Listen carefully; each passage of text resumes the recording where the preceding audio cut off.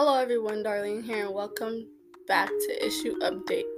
For today's topic, we're going to be talking about police brutality against minorities. According to data, it shows that police violence is the leading cause of death for young men in the United States. Over the life course, about 1 in every 1,000 black men can be expected to be killed by police. It also shows that minorities are more likely to be killed by an officer than white people. And I feel like this has been an issue in the United States, especially for the past few years, because many lives have been taken and justice has not been served.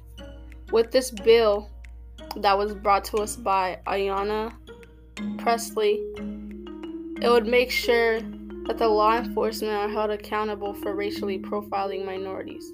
Many minorities, such as black people, have lost their lives by law enforcement and have not received justice. With that being said, this bill matters because justice needs to be served.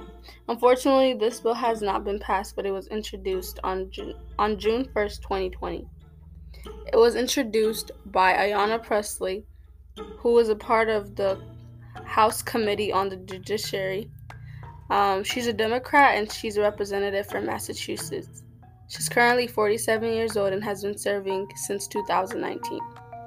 I believe this bill will be passed because it's understanding and the innocent lives that have been taken will receive the justice they deserve. Thank you.